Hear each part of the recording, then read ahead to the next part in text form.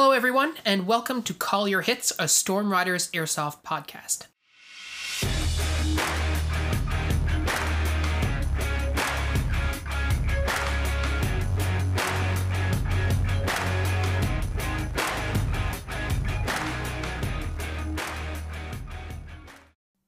Thanks for joining us, everyone.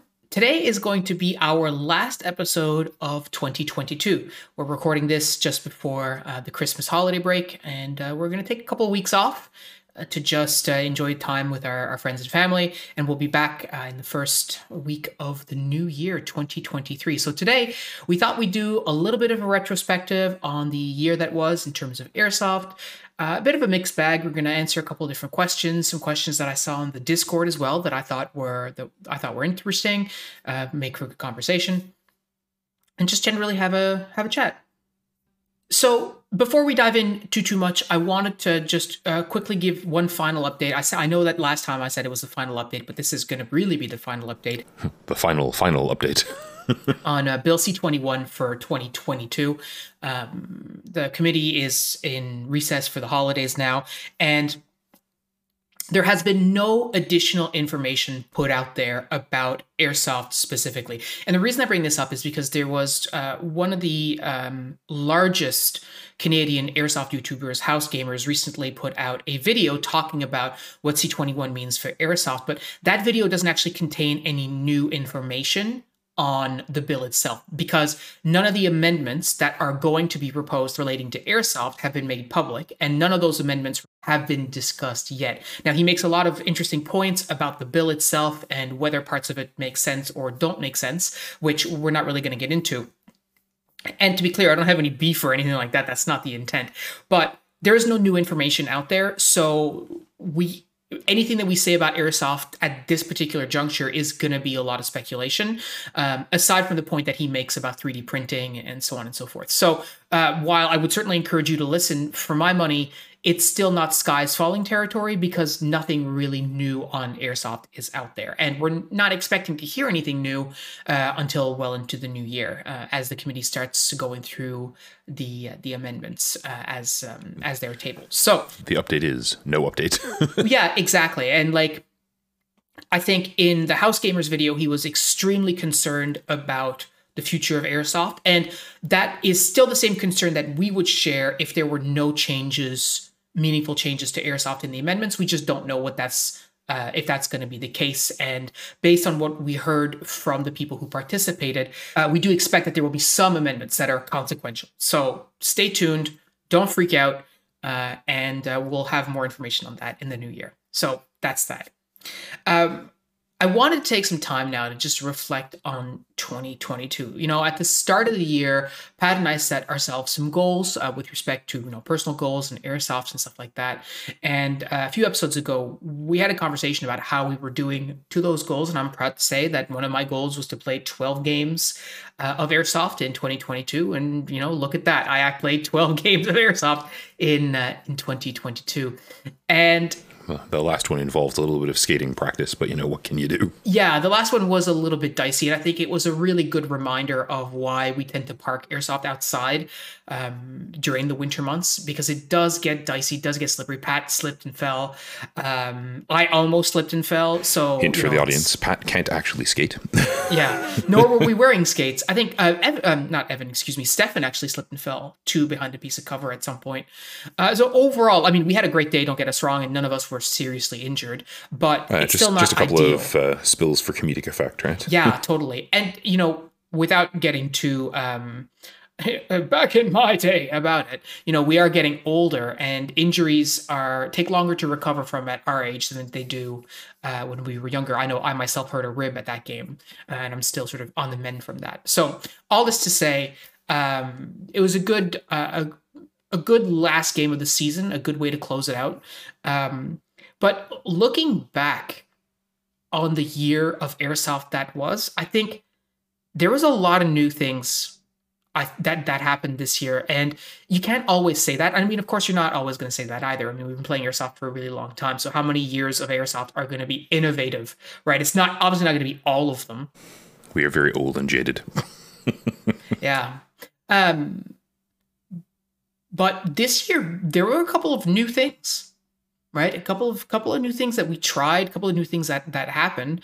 Not least of which would be Pat's descent into HPA madness. I think would Me probably yelling more HPA every 5 minutes was definitely new. yeah. Yeah, and like the HPA plus the magnified optic or the LPVO, like that was a new experience. Well, certainly for me, but it was a new experience for you as well, right? Yeah, I mean, I had a small number of games in last season with HPA setup and zero with the optic. I bought it at the end of the season, as it turned out for me last year. So both of those were really new, and I got to say, really positive. I had a lot of fun with that particular brand of insanity. Mm-hmm. And it added another layer, I think, of things we never really experienced before, like a very quiet, long-range precision rifle. It's not something that either of us had ever really experienced. As I know for me, like I mentioned this in the podcast, like how it felt like cheating, shooting at that range with that amount of precision with a scope that was, dialed in, etc. Like it was a completely new experience, right? Yeah, it turns out that longer range airsoft guns with a actual working accurized magnified optic is really pretty good. Yeah. And I know for myself too, like trying out Steph's AK wearing a Chicom, like that was a new experience for me as well. That was not as catastrophic as I anticipated, let's say. I was, Turns out some of these skills are cross-compatible, right? Yeah. And right now, like I'm currently trying to do like an end of the year video that I'm going to post to the channel at some point. That includes like a bit of a highlight reel, and I'm going through a lot of the footage. And man, like we played some excellent games, and it prompted some things in my own thinking. But I wanted to ask this question to you, Pat, because this is some of the things that I was thinking about. Like thinking back to your year of airsoft, when did you feel the most competent or useful? Like when was it that you felt that way on the field? Man, that's actually a tough one. In some ways, I feel like I had a really good year. I know you did. That's why I'm asking. Like in terms of fun, I had a really excellent year. In terms of like competence, lots and lots of skill development for me. Getting to the point where I could do shoulder transitions with the hose took a little bit of work, and was definitely sort of satisfying to figure out and get proficient at, if you will. So yeah, that was really solid. There were a number of games where, let's say the HPA system plus the optic clicked, and I was just either suppressing people really effectively or just racking up a fairly silly body count for less effort than I kind of felt should be the case, I also really felt like my cover utilization improved over the season, which is definitely something I was just rusty on from not having played as much in, a couple of years. Yeah, and I would say, like, knowing you the way I do as well, I would say the don't care about getting hit component is real. Yeah, totally. And like, it is a useful mentality sometimes and a detrimental mentality other times. Yeah, if you really don't want to get hit, typically you'll spend more time in cover than perhaps is good. And on the flip side, if you don't care about being hit, then you're just going to saunter around like you probably did more at the start and less at the end. I would say is probably a fair assessment. Definitely, yeah. That plays to my weaknesses to some extent. It's like, I had a couple of games where the LMG was actually working, where I was sort of just like rock and rolling under the fire that I could lay down and not really being super concerned about what other people were doing. And that was really fun and felt pretty effective. Enough so to definitely continue to motivate me to put a HPA system in it and get it really tuned. I think that'll be genuinely a lot of fun to operate. One of the things that surprised me in that regard that, again, felt really good was like, apparently I can just sort of shoulder 249 para and not care. Yeah, well, you're a big dude. I've also been rocking really long rifles for quite a while at this point, and like the M27 is not super duper light. Yeah. So I didn't really anticipate that translating, but it definitely resulted in a lot of entertaining play. Well, and I mean, just to add on to that, I think, you're a strong individual. Like, you are physically strong, right?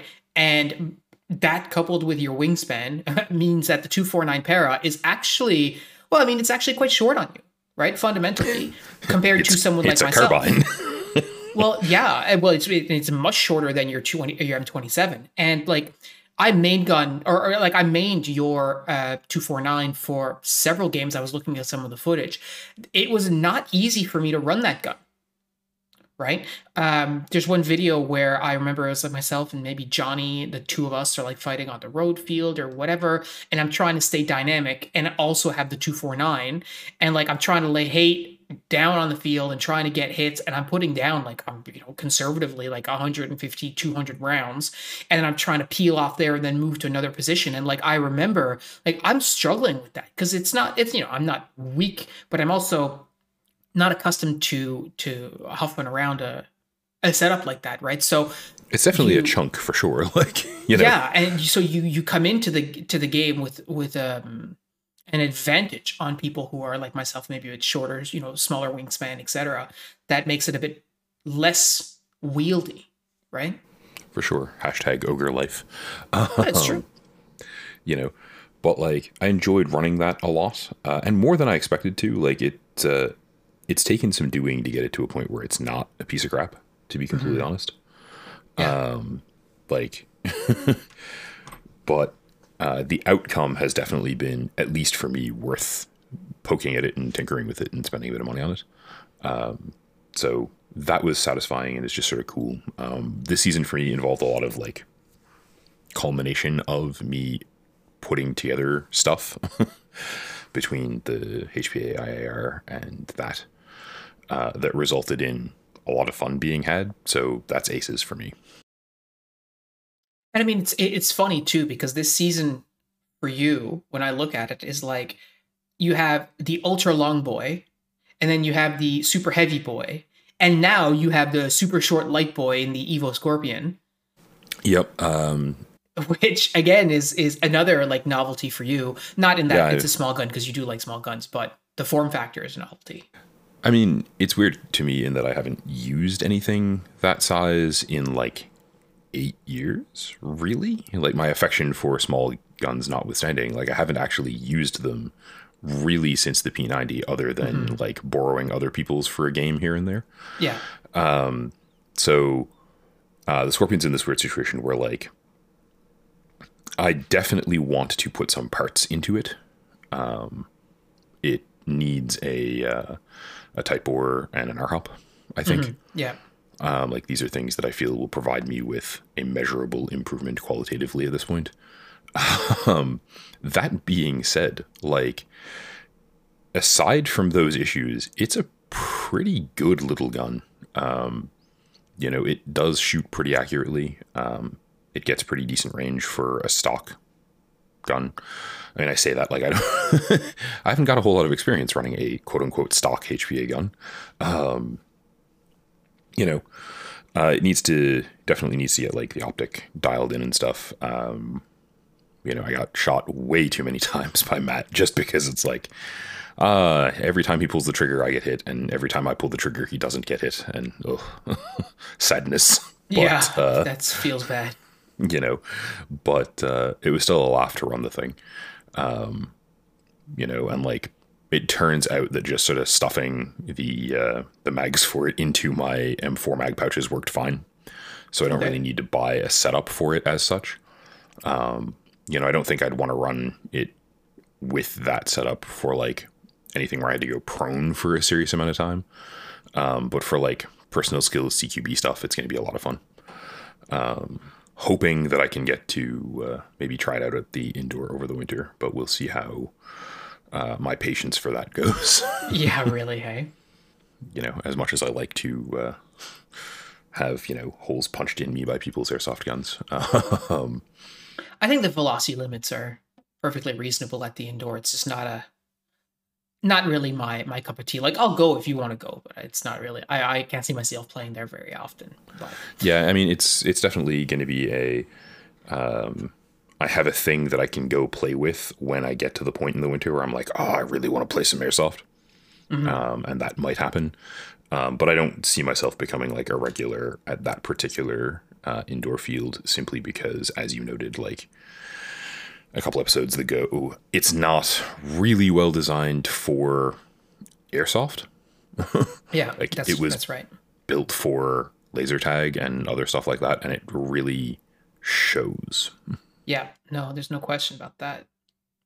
Like holes everywhere that in laser tag you wouldn't get hit because you don't have a sensor on your ankle or your forearm or whatever. But in airsoft, it doesn't matter. So you're just getting lit up from everywhere. So, but I mean, it's a fun experience. It's the kind of thing you do, once. And we've had training days in the past there as well. And Cal showed off some of his like CQB training and stuff to us, and that was all fine and dandy. But it's not, like you pointed out, it's not going to be our main squeeze, so to speak. Yeah, definitely. Like it's fun once in a while. I think, as I thought back to my year as well, like looking through footage from my gameplay this year, some of the stuff that struck me of when I really felt like competent, or that I felt useful, like especially like looking back, are times when I was being very decisive. And I say decisive because like I remember many, many years ago, and even fairly recently, talking about like, oh yeah, you need to be more aggressive, right? And being aggressive translated in my mind to just being faster, right? Like rush around, blow the door off the hinges, like fly from point A to point B, just bum rush, like all this kind of stuff. And what I found was that in the past, that was not necessarily very useful for me because I would overextend, get in a position where I'm like, yeah, I'm really far in, but then I get shot, and then what? Right? Especially like thinking around like, playing around the village, etc. And then I would get shot, and then I would go back into this like, oh no, I need to be like overcautious, right? It's the finding a happy medium part that's hard. Yeah, absolutely. And I think when I look at some of the videos where I felt very competent, and one of the examples is when we're playing a village death match, the last game that we played, like the first game of the day, right? Like I knew what I needed to do in my mind. Like it was just, I needed to execute on this plan, which was, you start at the church, you run to the corner, you engage anyone you see up to the corner, you put fire down, you cross behind the old two-story, come around the back, push all the way forward to the corner of that building, shoot anyone who's by the car, move to the black building, keep shooting there, and then get to the building on the front. And that's what I needed to do in my mind, and I didn't really hesitate in doing that, right? So that's exactly what I executed on, and that worked out really well for me. Now, that could have worked out really poorly, right? It could have been that opponents were in the right place to take advantage of me doing that. But everything that happened during that game, like I was sort of looking in the right places, thinking about the problem in the right way. And it just ended up in a situation where we got to the end of the game. I didn't realize it was the end of the game at the time, but I got in the front building and I'm shooting at the building on the corner. Well, exactly. And so there was a young kid who plays, I don't know what his name is, but he ran by me and he saw someone's barrel and he got scared and he ran back towards me. I saw the barrel too and I shot. And then as soon as I had laid down, my 2, 3, 4, 20 rounds of fire or whatever it is, I immediately peeled back to cover to get some cover between me and the thing I was shooting at. And I got in the cover, immediately started reloading, and then the ref blew the whistle. And then it's at that point that I realized I had gotten everyone. Like I shot all the opposing team. I remember that game. I was on the opposing team. And like, it wasn't, I thought like, wait, hang on, something's got to be wrong or whatever. It was like, hey, Pat, how'd that game go for you? I'm like, you shot me and everyone else. Well, yeah. And like, I had a few games like that throughout the year where like, it's not like luck definitely played a factor. Don't get me wrong, because if someone had been looking at me when I came around the corner, like they would have shot me or whatever. But I feel like being decisive at the right moments was the difference between, like a slow paced game or the game just taking the 2 minutes and 20 seconds that it took. Right. And like, I definitely see where you're coming from there. Right. Like, there are a lot of games, especially on that field. Like, there are some games that we play at Frontline that are very grindy. Like there's not a lot of finessing the D-Day field, right? Like, yeah, there's a thing you can do that works, and almost everything else is just like, okay, let's play attrition and hope that my side has better shots. The village field allows for a lot more like, okay, I know what I need to do and I'm going to go do it and it's going to work, or, sometimes I'm going to get shot in the face. But I can definitely see how, knowing what you need to do there and then actioning it would be really, really satisfying, and is really, really satisfying when I pull off the same sort of thing. Mm-hmm. Yeah. And so I think that's when those are the moments for me that I want to replicate. And it's not so much, again, that, oh, I shot everyone, and I'm not trying to gloat or anything when I'm saying this. It's just, those are the moments that I want to replicate, moments where I feel like I'm very much in control of the situation, regardless of how it ends. Right? I feel like the village field has a lot of moments where I feel really cool in my head. And also moments where I feel really like in control of the tactical situation. Mm-hmm. Because I am fairly confident, not always justifiably, but I'm fairly confident in my ability to like move around and engage targets that pop out in that sort of situation. And like, definitely I've been better at it than I currently am, as Matt periodically demonstrates to me. But it's still really, really satisfying to be sort of moving around that CQB environment in a really like tight, controlled fashion, and getting a lot of people out.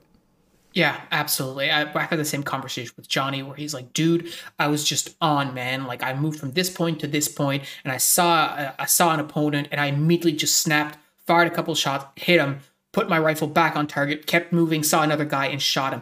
I had that exact same experience again, like another game back in like July or whatever, where I came around the back of the church and that young kid that I was just talking about, he's just standing there. His gun is like down, like by, pointing at the ground or whatever. And I immediately like put, I don't know, conservatively 1,000,000 shots into him. And but I'm still walking towards him. Like my rifle is up, I'm engaging, I'm shooting. And then out of the corner of my eye, I see a guy, I haven't seen him in a while, actually. I think he was running like a Chris Vector and he had like cat ears on his helmet or whatever. Yep. I don't know his name, but I know who you're talking about. Yeah. And so I'm shooting the young kid or whatever. And I see the cat ears and like I see the cat ears out of the left side of my vision. I immediately snap and engage him and I shoot him too before he has a chance to turn and shoot me. And I just keep moving. Like this is all happening simultaneously. And those are the moments for me. This is what flow looks like in Airsoft, right? Well, exactly. And those are the moments that are like, yes, I feel competent and useful in these situations because I'm just reacting to the situation as the need dictates while still completing the objective that I'm trying to achieve. And I've had other memorable moments that are similar on other fields during different things, but because the village games are so short, typically, that's when you see them in sharper relief, I guess. For sure. By way of a fun shout out, I also want to note a game where I absolutely felt completely useless, which was there was a village game this summer a road game where Steph proceeded to, by himself, just murk every single player on the road, including me, walk up to the spawn, high five me, go back to his end of the field and do it again. Mm-hmm. It's just like, well, all right. I have never seen a player, I think, as swingy as Stefan. Like, I really think like it's some days it's just how much of it he gives. And it's not just some days, it's like some games. Like I've been there with Steph, playing a whole game or whatever, and it's not that he's a bad player or anything like that. He's just being Stefan, doing whatever, like communicating the way that we do, chatting, talking, like, passing information back and forth, all of that stuff. And then at some point, something clicks in his monkey mind and he just goes off. And it's like, yeah, okay, go off, King. Like, you're good. And y'all have fun, Holmes. Yeah, and like he just dusts you. Like next thing you know, he's gone doing whatever. Whether it's that last 30-second flag capture, or just I got bored and I decided to murk the other team, or whatever. It's like he's operating at like 70% power, and then every now and then he just bumps it up to 90. Yeah, it's just, what's up, Steph? I've decided to kill everyone. Ah, yeah. Okay. Yeah, it's wild. I'll just go get a sandwich then. But I think back to our time, like doing kendo and like martial arts with Sean, right? And Sean used to say, like, every 10,000 kicks you throw, you'll throw one that inspires you to throw 10,000 more. And definitely those moments of flow in airsoft, those moments that are where you feel extremely competent, in control, useful, like a really good contributor to the team effort, for me, are the ones that are like, oh yes, this is why I do this, right? This is why I spend time working on my personal skills. This is why I'm focused on how to better my position on the field as much as possible, to think concretely about what's going on the field from a situational awareness standpoint. And although it does take a lot of effort, and we've talked on the podcast as well before, that puts a lot of pressure on yourself to perform. The whole reason you do all this is because every now and then you get these moments where you're just like feeling like a total boss, right? For sure. And I mean, it's funny, as we've been talking about it, one of the things that I remember sort of talking about, like, what the M27 can do now that it's complete. Mm-hmm. We had an assimilation game in which they're like, Pat, you be the assimilator. Your gun seems to be stupid. I usually hate that game mode. And I just tucked into cover and assimilated every player on the opposing team from long range. It was just like, yeah, okay. Well, this is what I should be doing all of the time. Mm-hmm. Did I action that for the rest of the season? No. Was it hilarious? Yes. Yeah, and I mean, it's so situational too. Like that whole situation of like, from the assimilator's point of view, like fish in a barrel, basically at that range. Like it doesn't happen a whole lot. It's just right? like, yeah, it's true. I suppose I don't get a whole lot of situations where the opposing team is like, hey, if you could all stay in this confined space while I just destroy you, that would be lovely. Yeah, really. Hey. I'll just go stand over there. Yeah. I wanted to switch gears a little bit because there's a couple of questions that came up in the Discord's like question of the day, and I thought they were both very interesting, and I think would make for some cool conversation. I do love a good question of the day. So the first one for you, Pat, what feature on an airsoft gun is a deal breaker for you? Either deal breaker if it has it, or deal breaker if it does not have it. So, the first thing that comes to mind is proprietary parts. Like, if the gun you're trying to sell me on has proprietary parts, and I know I'm never going to be able to upgrade parts for it, or never able to replace a part if it breaks, I can't quite say it's a deal breaker. Like the, hilariously, like the Scorpion Evo does have a proprietary hop-up. It's a little bit hard to get a replacement part for. It has a couple other things that are a little bit inconvenient to get replacement parts for. But like, yeah, the example I'll use that's sort of like practical in my head is so pretty much every SCAR variant that I'm aware of uses both some sort of fiddly thing to make the fire selectors work and some sort of proprietary hop-up. And I want nothing to do with either of those. Yep, that's legit. They just both are things that have given me so much grief in the past, and making them work on SCARs when we owned them was just awful.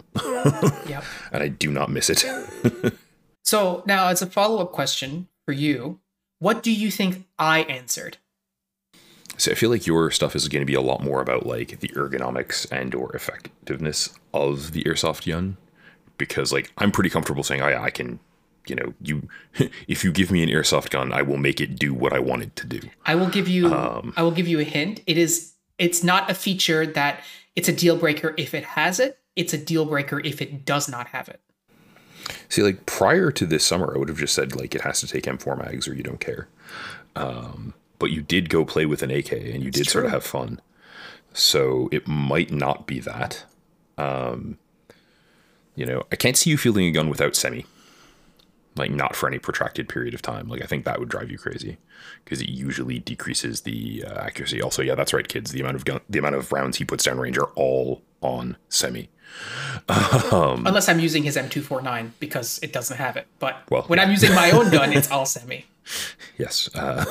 Features required. Man, yeah, I'm not sure what your deal breaker would be if it's not those things.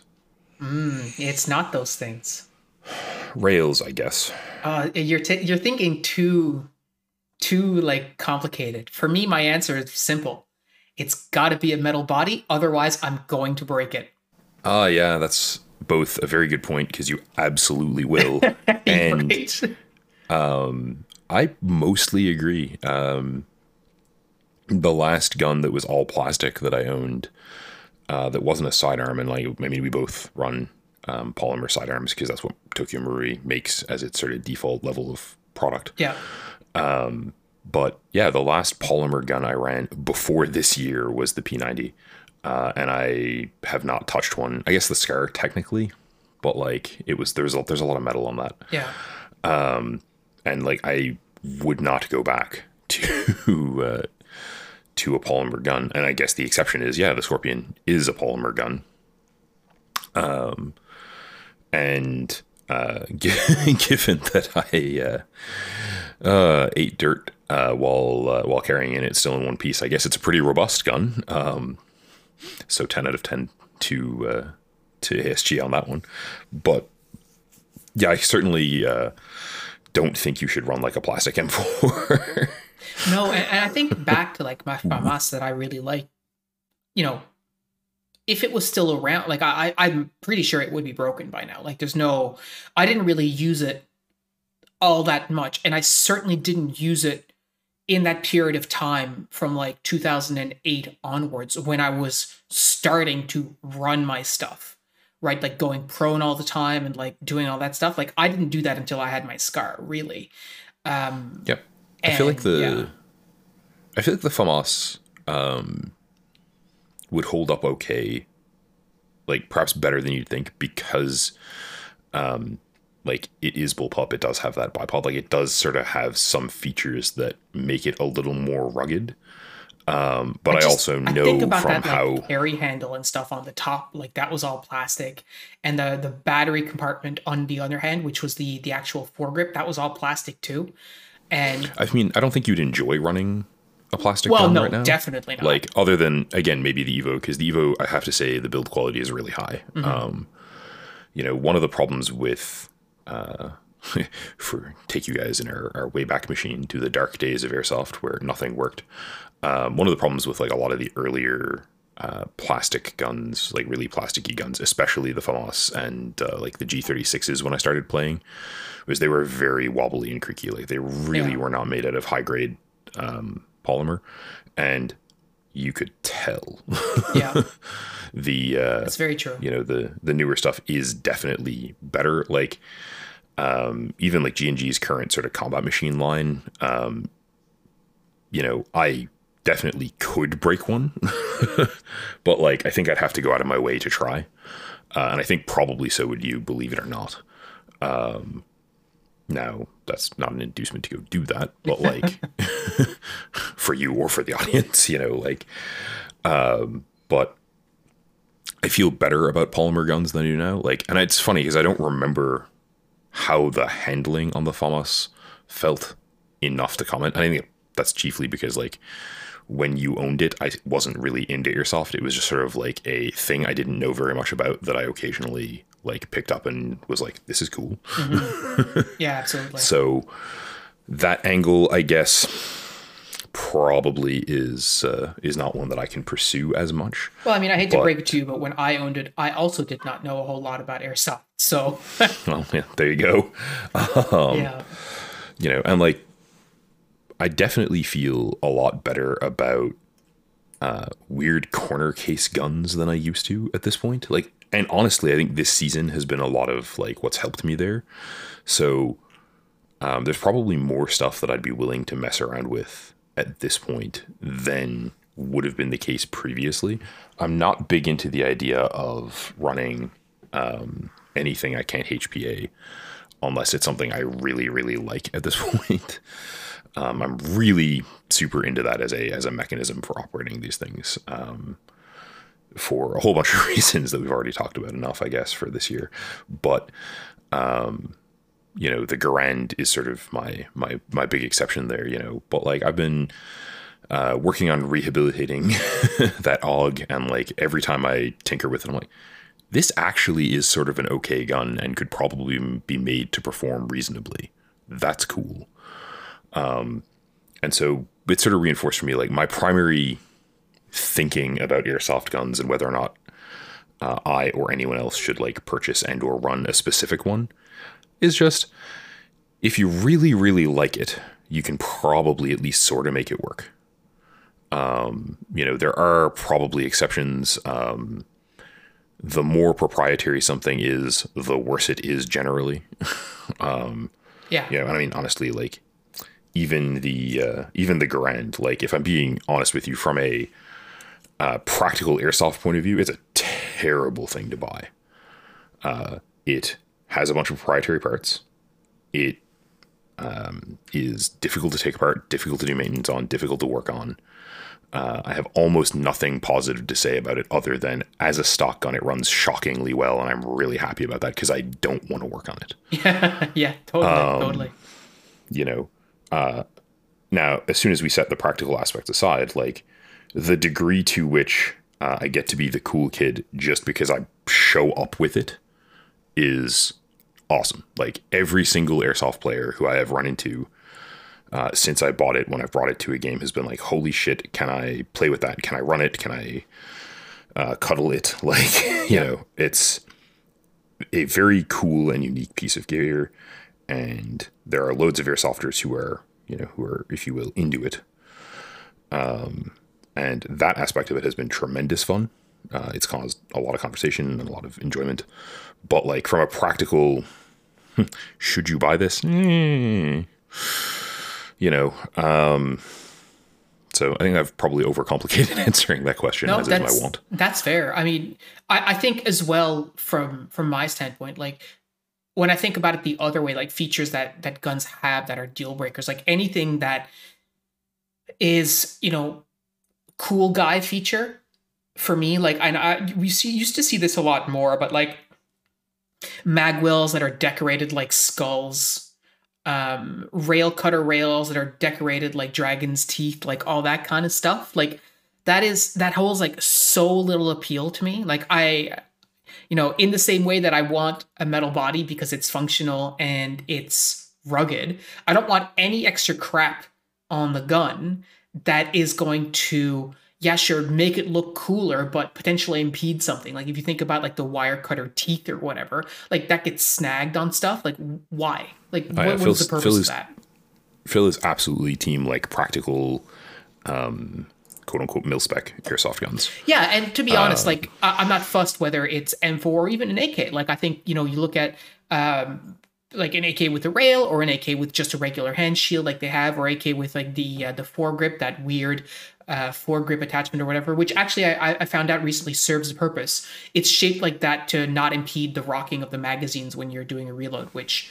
that makes sense. Great. Not that I'd ever thought of it, but like, now that you say it, yeah, all right. Yeah, so all that, it's all cool and it's functional and that's fine. But as soon as you start like putting stuff on an airsoft gun, for my money, that is just cosmetic and nothing else, like, immediately I'm like, that's not gonna be for me. Like, it's not where I'm naturally gonna gravitate. Like, it's really function. For me, it's function over form, absolutely, every single time. So... Yeah, I definitely mostly agree. I have the one exception, I guess, that is always there for me, which is I do have a really soft spot for the 203s, even though I know they're not at all practical. Like, I think they look badass.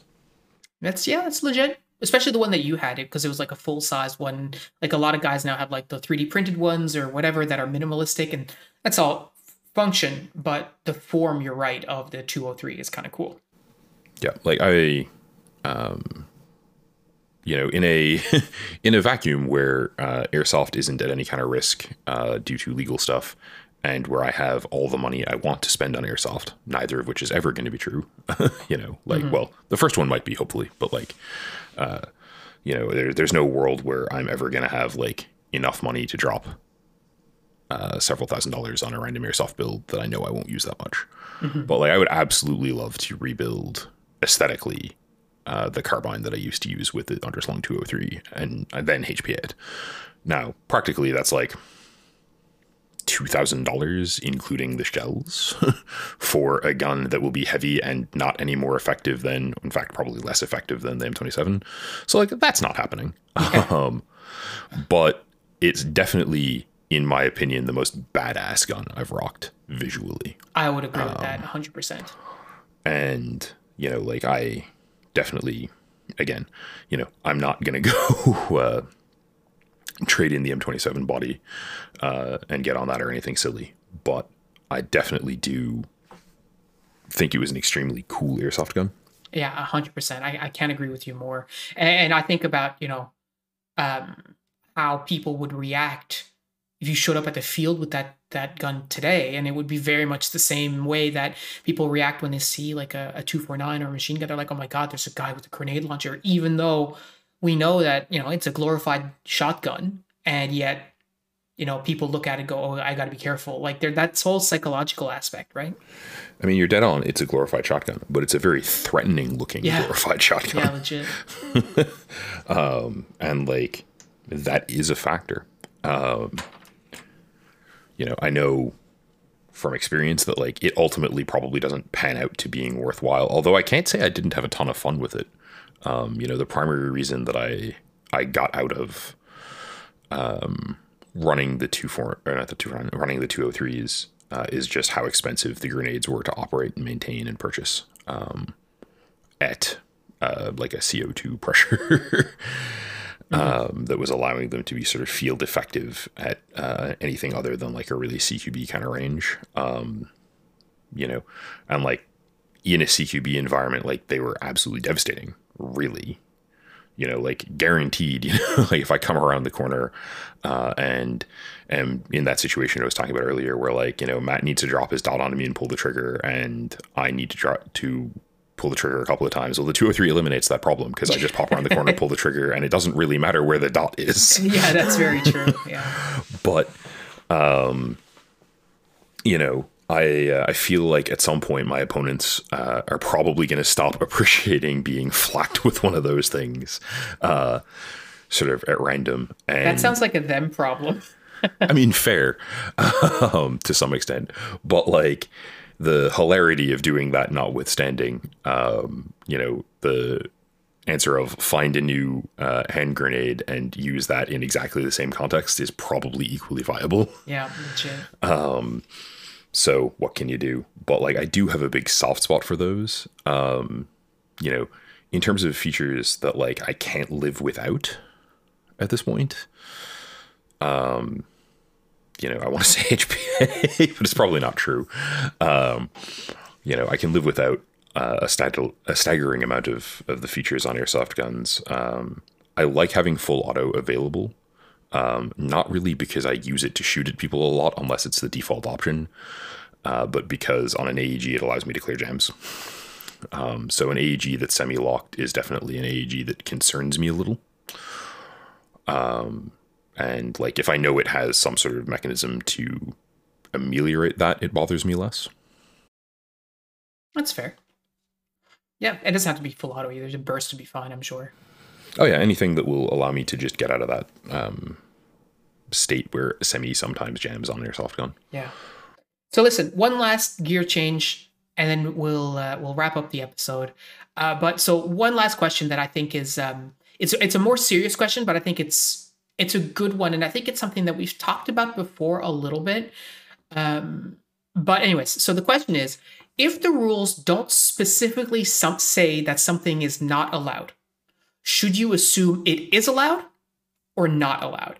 And I think there's some complexity to this question, but it's a question that, as an airsofter, we really should be thinking about this question critically, or this aspect critically, because not every single situation will necessarily have a rule written about it, right?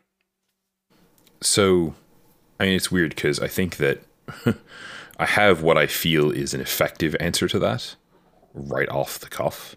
And I don't know that it's actually effective, but I certainly feel like it is, which is, that's cool and all. The correct solution, in my opinion, is usually think about whether or not what you're trying to do is fun for you and for your opponent. Because like if you're going, oh, you know, like I want to do insert cool thing here, it's probably okay. If the thing is exploiting the game rules in some way that gives you an advantage that the person who was designing the game probably didn't think of, and like I know that's subjective, but it's also use your common sense. I get a lot more inclined to err on the side of, use your common sense. Like, don't be foolish. Yeah, I think one of the things that I've heard you say for sure before is, if it feels like cheating, it probably is. And that's one of the really big ones. Like, you know, if what you're doing feels like it is giving you an unintended advantage,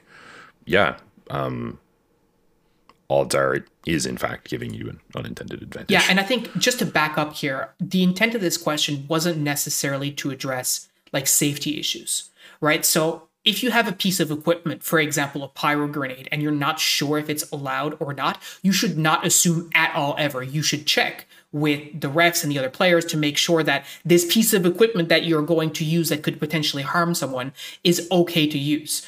And I don't think that was the intent of this question. If you brought new kit, like if you've brought new kit, that's definitely a thing. Yeah. But like I'm thinking more in terms of, so like, you know, nowhere does it say I can't pick up this piece of cover that protects me from head to toe and walk forward with carrying it.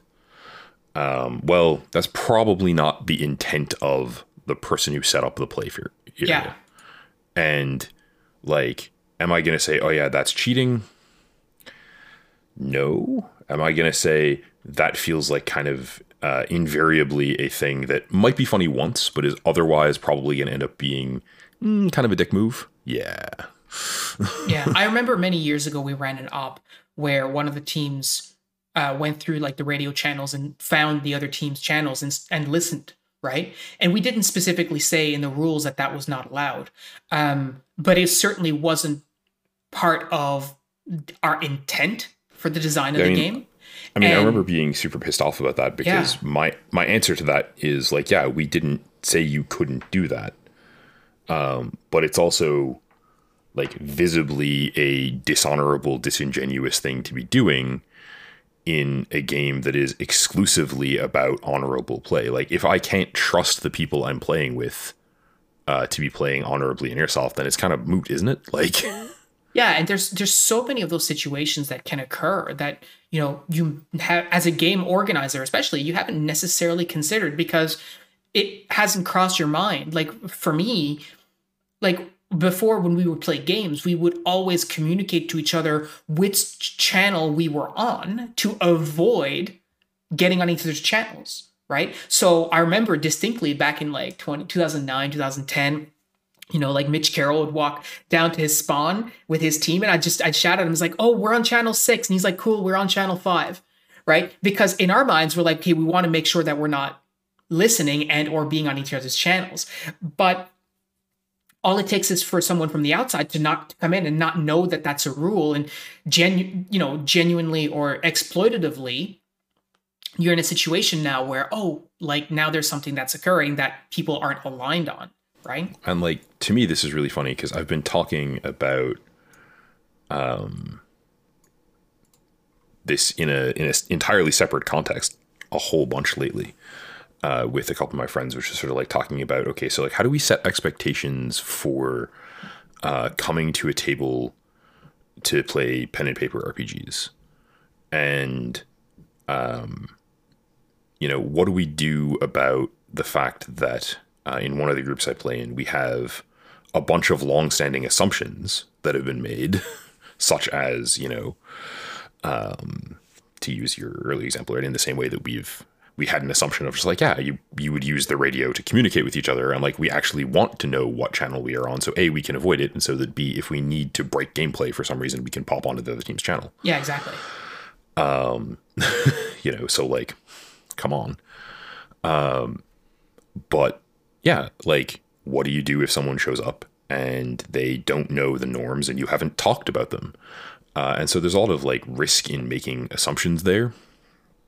And it's one of the reasons that I tend to advocate for, like, at Frontline, I want the ref, whoever is the ref, to go over the rules with everyone at the beginning of the day, every day, even if it's the same people. Because if there's one guy who hasn't been there before, and he doesn't know that he isn't allowed to blind fire, and he just, does the, he's played a lot of Gears of War, right? He does the pop the gun up over the terrain and hose thing. Well, I guess it's less of a concern now because we have the face protectors. But like, for a really long time, one of my concerns there was, because if I'm like a foot away, you're going to break my teeth and I'm going to be really angry with you. Mm-hmm. Now it's like, if you're a foot away, I'm going to have to like, pop a BB out of my face with a pocket knife and be really angry with you, which is equally not great. Yeah. Well, no, maybe not equally. My face is not in need of any more tenderizing. So I think when I think about these kinds of situations, bottom line, I think, and you mentioned it earlier, I think if you're in a situation where you're about to do something and your first thought is, well, the rules don't say I'm not allowed to do this, and the thing that you're about to do is going to give you some sort of meaningful, like tremendously meaningful advantage, my recommendation would be double check with someone to make sure that the thing that you're going to do is actually kosher or not. Right? Yeah, I mean, like, the rules in Airsoft generally, at places I've played, don't spell out that I can't sit 30 feet from the enemy spawn and just murk everyone as they spawn back in. But obviously, A, I can't, and B, if I could, it would be ruining the game. Or, I mean, another thing that I've seen before is players will carry multiple Airsoft replicas with them on the field, and they may leave them in a position. I know I've done that before, where, like, I was using your 249, and then I decided that I wanted to switch to my this M4, is no longer advantageous. Time to swap it out. Yeah. There's nothing in the rule that says another player can't come and pick up your 249 because I left it there, right? But you certainly cannot do that. That's somebody else's property. I was going to say, like, there's nothing in the rules that says you can't do that, but boy, howdy, should you not be doing that unless you're on my team. Yeah, exactly. Right? Right. And, like, that's not and when I say on my team, I don't mean on my team in the game. I mean wearing a Stormrider patch, right? Yeah. And, like, that's universal, and it's probably, I would assume, universally accepted. It's never been talked about in the safety brief. We've never ever discussed it with anyone to say, if you find a rifle on the field, and it's not yours, don't pick it up. Right? I mean, we definitely did have conversations about that stuff, like, back in the Redcliffe days, in the sense that, like, partly, we ran some scenarios where, including the scenario we were talking about where people listened in on radio channels, like, where people could be taken prisoner. Mm-hmm. And one of the rules that we implemented there was, like, don't be taking people, quote unquote, prisoner and taking their gear, because you wouldn't appreciate it if we did that to you. Like, these are expensive toys and probably people are going to be concerned about other guys grabbing them. But, I think partly, like, when we were playing at Redcliffe, it was a small enough group that pretty much everyone who knew me knew whether or not I'd be okay with them taking my rifle on an individual basis. Yeah, well, totally. Right. And so, there's so many scenarios that can happen at a game that a safety brief is not necessarily going to cover, and the game rules may not cover either. Like, are you allowed to climb a tree? Are you not allowed to climb a tree? Are you allowed to climb, the outside of a 2-story structure and get in through a window? Are you not allowed to do that? Right? Are you allowed to pretend that you're dead in order to shoot an opponent? Right? Is that clearly written in the rules? Because if it's not written in the rules and you do that, and someone's like, well, nothing said I couldn't do that. Like, all of that sort of can amount to situations that lead to tension, crappy behavior, etc. And so, yeah, I mean, that one to me feels like a really great example of what I was talking about, right? Nowhere in the rules does it say I can't pretend I'm hit and then shoot you. No, but like it's visibly, obviously bending the rules in a way that involves lying to your opponent about your state in a game that has no way to track it and that is based on an honor system. So like, yeah. So I would. To answer the question directly, like, should you assume that it's not allowed or that it is allowed? I mean, if I had to pick one, I would just assume that it's not allowed. Never assume that whatever you're about to do is not allowed until you verify it with a game. It has to be one of those two. I think the situation is a bit more gray than that, as we've talked about. But I think that in a global sense, if more players assume their behavior was not allowed and didn't do it, that would lead to games that are potentially more fun overall. Maybe not fun for you in that moment where you were about to do something super duper cool, potentially. But overall would certainly lead to fewer frustrating situations. No doubt about that in my mind. And like, I think it's also a situation where, where you're right to say, if you're thinking about this and going, oh, I don't know, like if I should do X, Y, or Z. The answer is probably, if you're unsure, err on the side of no, ask a ref. Mm-hmm. Yeah. Right? Because usually that's kind of the point of having them there. Yeah. And if your immediate thought is, but if I ask a ref, they're going to say no, well, then you definitely shouldn't do that thing. Yeah. Congratulations. You have succeeded at your litmus test. And the answer was no. Yeah. Oops. The other kind of recurring piece, I think, is like, if you don't have a ref, if you're playing at a field where it's, you and the folks who play there and it's not a quote unquote formal airsoft situation. Note to self, play a game in a Tux next season. The outcome should definitely be don't do it. After the game, talk about it and decide as a group whether or not you should have done it. Yeah. And again, it's one of those things where like, picking up a piece of cover and moving it forward while one of your teammates is with you and firing from behind it is hilarious once. But demonstrably does not want to be or become the normal way you play. Absolutely agreed. And like another reasonable approach is thinking, would this grind my gears if my opponent were the one doing it to me? Like, would I be cheesed off if I were on the opposite side of this? To use a recurring one, like nowhere in the rules at Frontline does it say that you're not allowed to show up with a combat shield and stand behind it and fire your, SMG, LMG, whatever around it. But like, you're visibly cheating. Yeah. Well, we're not going to open the can of worms of combat shields. I know some of the guys on the Discord do tend to like their combat shields, and I'm not going to hold it against them, but it's certainly not something that I have very fond memories of at our field, that's for sure. And like, it's fine to like them. It's fine to use them. But if you show up and there are no rules about them and you're using one, then there's a problem. Yeah. Because they don't fall within, what I would call the generally normalized state of play of airsoft. It's not about not using the thing. It's about having a conversation about what it is, what it does, and how we are okay with you using it. Right. Yeah, very true. And I think that's the most important bit of all of that is if the rules don't specifically say it's allowed or not allowed or whatever, having that conversation to get aligned on what the rules should be or what you're thinking versus what your community is thinking, or your play group or whatever, that will make a really big difference. And like I said, like ultimately the point of all of this is to make sure everyone has a good time. That's why we're there, right? And so if your fun is going to ruin someone else's fun in a way that's beyond like, oh, you won and they lost, like beyond that, they feel like they've been offended or slighted in some way, then obviously that's not going to be the way to go. Yeah, But if someone's going to walk away angry, don't do it. yeah, exactly right. So, guys, that is it. That is it for 2022. That is it for Call Your Hits 2022.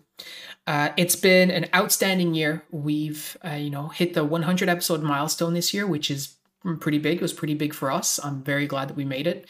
And we're not stopping. 2023 is going to continue. We're going to have, approximately weekly podcasts for you, continuing every Wednesday, wherever you get your podcasts. As always, I can't encourage you to join the Discord community enough. If you haven't done it already, it is a great place. It is a place where we have really good discussions, really good conversations. There is no toxicity allowed. Everybody is so supportive, so friendly. And right now we are designing our community patch, which will be voted on by the community and go into production in the new year. I mentioned this in the previous episode before. So get in there, get looking at the patches, cast your vote. And thank you so much for listening to us. Thank you so much for hanging out with us over the last year and since we started the podcast back in 2020. It's really awesome to know how many of you are out there listening to us. It is unbelievable to know how many of you are out there listening to us. Like, it's wicked. I love it.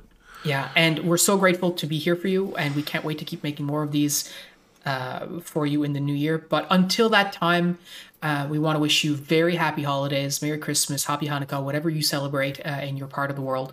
Thank you so much for listening, and we'll talk to you next time. Have a safe and excellent holiday season, and I just want to say a shout out to everyone who made up a patch for the contest. I genuinely want all of them. Cheers, everyone.